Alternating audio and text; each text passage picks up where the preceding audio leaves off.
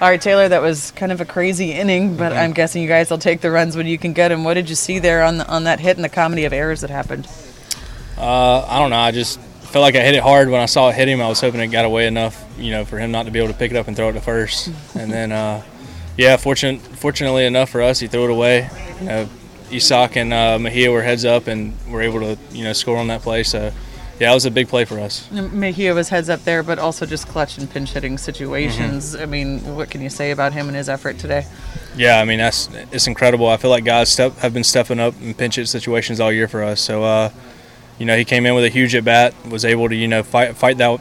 I don't know, I think it was a cutter or something like that. Able to fight it off and stay inside of it and punch it up the middle and, keep the inning going. And then, that play happened. So. Guessing that pickoff play too at third was pretty impressive. Yeah, I mean, I don't know if many other catchers can do that. I mean, I felt like I didn't even have time to see the ball get from home to third. That thing was a missile. So, that was a huge play.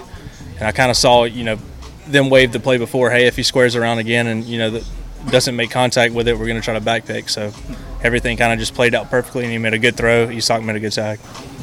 How about the way you guys kind of held it together? That was kind of an unfortunate inning when they got the 2 runs, the 2 blue pits, the bunt, the fly ball that goes down, and to knock it down over that and then come back. What does that say about the way you guys played? Good, I guess. I just kind of held our composure. It's good.